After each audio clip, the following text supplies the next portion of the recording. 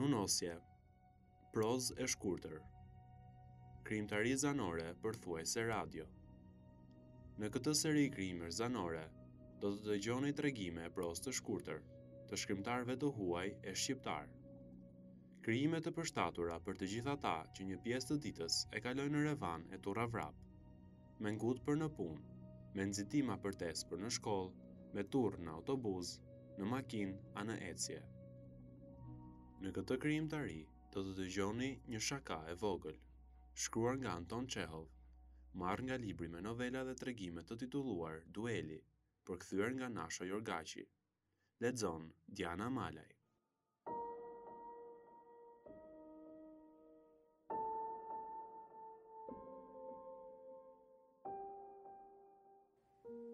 Një shaka e vogël.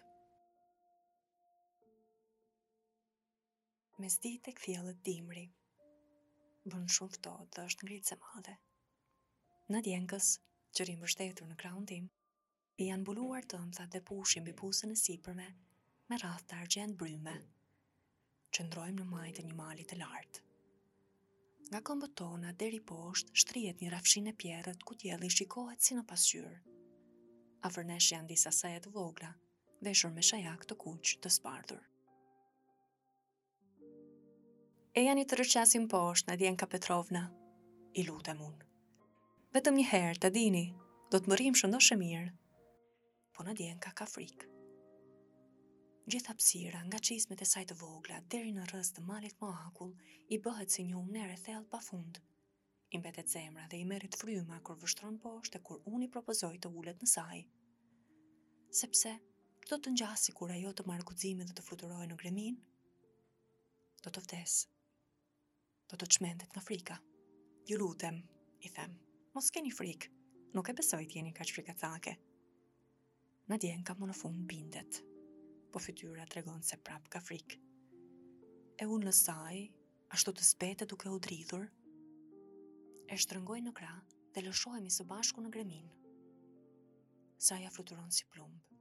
Era na rre me vrull në fytyrë, ulërin na vërshëllen në vesh, na shpon sa na dhem, na tërheq me vete, thuajse do të na shkull kokën nga supet. Nga presioni i erës nuk kemi fuqi të marrim frymë. Na duket sikur vetë djalli na ka mbërthyer me putrat e tij dhe duke ulëritur po na tërheq sfar për në skëter. Gjithë sendet për qark shkrihen një vit të gjatë që vrapon rrëmbyer, të bëhet se ja edhe një hop dhe do të përmbysemi. Ju dua, Nadia, i them me gjysmë zëri. Saja fillon në rëshqet gjithë një më nga dalë. Ulërima e erës dhe gumshitja sajes nuk janë më aq të tmeshme si më parë. Marrim frymë lirisht dhe më në fund gjendemi poshtë. Nadienka nuk është as e gjallë as e vdekur ashtu e spet, ajo mezi merr frymë. E ndihmoj që të ngrihet. Sikur ç'të bëhet nuk rrëshqas më, thot ajo duke vështruar me sytë e saj të shqyrë dhe të merri. Sikur botën të më falni, gati sa s'vdiqa. Pas pak, ajo e mbledh veten dhe më vështron në sy sikur do të më pyes. Vërtet, unë ja thash ato fjalë? Apo ja bëri në vesh shurma e erës? Po unë qëndroj pranë saj, pi duhan dhe vështroj me vëmendje dorashkën time.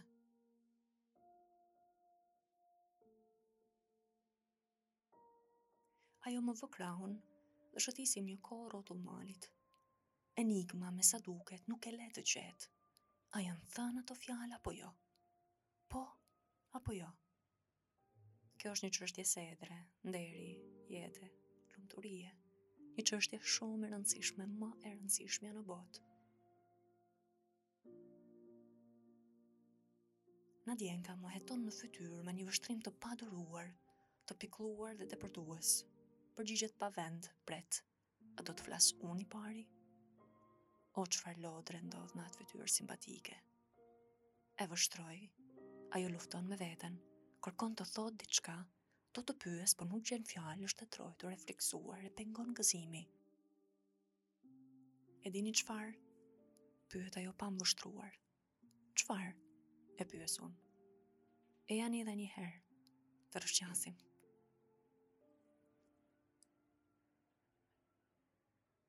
Ngjitemi në përshkallët që të çojnë në mal.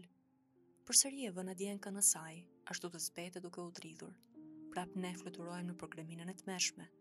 përsëri u shëllën erë dhe kumshin saj edhe prap kur saja të rëshur me shpejtësinë më të madhe i them me gjysmë zëri: "Ju dua Nadjenka." Kur saja qëndron, Nadjenka hedh një sy nga mali, në për të cilin e sapo kemi rëshqitur. Pastaj shikon fytyrën time për një copë herë, dëgjon zërin tim mos përfillësit e qetë, dhe e tëra ajo, bile dhe mançoni dhe kapuçi i saj, gjithë pamja e saj shprehin një hutim të pafund. Dhe në fytyrë është shkruar: "Ç'është kjo? Kush i shqiptoi ato fjalë? Ai apo më bën veshët?" Kjo gjë e panjohur e shqetëson, e bën të humbas durimin. Shkreta vajzë, nuk përgjigjet dot pyetjeve, rri e vrentur, është gati t'ja shkrep të qarit. A shkojmë në shtëpi? E pyes. Po mua më pëlqen të rëshqas, thot ajo duke u skuqur. A rëshqasim edhe një herë? Asaj i pëlqen të rëshqas, por duke ulur në saj, ajo prap, si herët e tjera, ashtu e zbet, mezi merr frym nga frika e dridhet. Ne rëshqasim për të tretën herë dhe unë vëre se si ajo nuk mi heq syt nga fytyra, për gjon buzët e mia. Po unë vë para buzëve një shami, kollitem dhe kur arrim në mes të malit, i them si me të lutur: "Ju dua Nadja." Dhe enigma mbetet enigmë. Nadjenka hesht, diçka mendon. E përcjell nga vendi i rëshqitjes në shtëpi, ajo mundohet të ecë sa më ngadalë, mban këmbët dhe gjithnjë pret se mos i them ato fjalë. Dhe unë shoh si vuan shpirti i saj, se ç'përpjekje bën për ta mbajtur veten që të mos thotë. Nuk është e mundur që të ketë folur era, dhe unë nuk dua që të ketë folur era. Të nesërme në mëngjes marr një posull.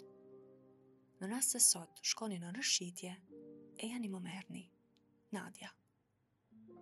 Dhe që nga kjo ditë, unë e Nadjenka filluam çdo ditë të shkojmë të rëshqasim dhe duke rëshqitur me saj, unë çdo herë i shqiptoja me gjysmë zëri të njëjtat fjalë: "Ju dua Nadja." Nadja mësohet shpejt me këtë frazë, si të mësohet me verë ose morfin. Ajo nuk jeton dot pa të. Vërtet, ajo prap kishte frikë kur rëshqiste nga mali poshtë, por tani, frika dhe rreziku i jepnin një magji të veçantë fjalëve të dashurisë. Këto fjalë, ashtu si më parë, përbëjnë një enigmë dhe e mundojnë në shpirt. Vazhdon gjithmonë të dyshoj, po për ne të dy, për mua dhe për erën. Ajo nuk e di se kush nga ne të dy i pohon dashurinë, po për të si duket tani është një lloj, nuk ka rëndësi se nga cila e në pi. Mjafton që ajo ta deh. Një herë në mesditë po shkoja vetëm të rëshqisja. Duke u futur në turmën e njerëzve, shoh që edhe Nadja po i afrohet malit dhe më kërkon me sy. Pastaj ajo ngjitet me druajtje nëpër shkallë. Sa frikë është të rëshqasësh vetëm. Ajo është e zbetë si të bora, dridhet. Ecën sikur po shkon ta ekzekutojnë, ecën pa kthyer kokën prapa e vendosur. Me sa duket ajo ka vendosur më në fund ta provoj. A do t'i gjoj ato fjalë të çuditshme të ëmbla pa mua? E shoh të zbetë, me gojë të hapur nga tmerri, që ulet në saj, mbyll sytë dhe duke u ndarë për gjithnjë nga toka lëviz nga vendi. Saja fillon të kumshi. Nuk e di, i dëgjon të fjalë Nadjenka? Shoh vetëm si ngrihet nga saja e raskapitur dhe e pafuqishme, dhe shihet nga fytyra që as ajo vet nuk e di a i ka dëgjuar ato fjalë apo jo. Frika, gjatë kohës që rëshqiste poshtë, nuk e la të dëgjonte, të dallonte zërat, të kuptonte. Po ja, erdhi marsi, muaji i parë i pranverës. Dielli bëhet gjithnjë më i këndshëm. Mali ynë prej akulli nxihet, e humbet shkëlqimin dhe shkrihet më në fund. Ne pushojmë së rëshqituri. Nadjenka e shkret, nuk do t'i dëgjoj më ato fjalë, sepse nuk do t'ketë kush t'ja thot. Era nuk ndjehet më, kurse unë përgatitem të shkoj në Peterburg për një kohë të gjatë, ndoshta për gjithmonë. 2 ditë përpara nisjes, një mbrëmje, isha ulur në kopshtin e vogël, që e ndan nga obori i Nadjenkës një gardh i mbërthyer me gosht. Bën akoma mjaft ftohtë, sipërpleut ka akoma dëbor, drurët janë të zhveshur, por ndjehet pranvera, dhe mëllenja duke kërkuar vend për të kaluar natën bojnë zhurmë. I afrohem gardhit dhe vështroj gjatë nëpër një të çarë. shoh që Nadienka del tek shkallët, të hedh një vështrim të pikëlluar e plot mall nga qielli.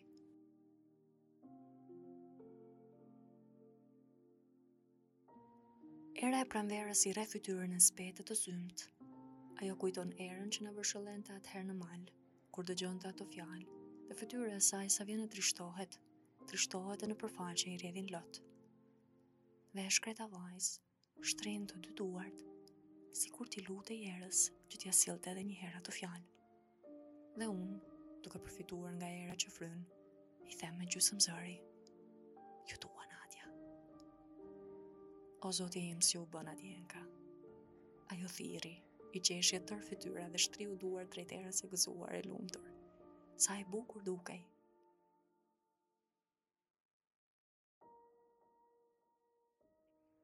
Kjo ka shumë kohë që ka ndodhur. Tani Nadienka është martuar. S'ka rëndësi është martuar me dëshirë apo me pahir. I shoh që është sekretari i zyrës së kujdestarisë së pasurive dhe ka 3 fëmijë. Nadienka nuk e harron atë kohë kur ne shkonim për rëshqitje dhe kur era i sillte fjalët: "Ju dua, Nadia." Për të, ky është tani kujtimi më i lumtur, më prekës, më i bukuri në jetë. Kurse unë, tani që jam pjekur, akoma nuk e kuptoj se përse i thosha ato fjalë. Pse bëja shaka ashtu.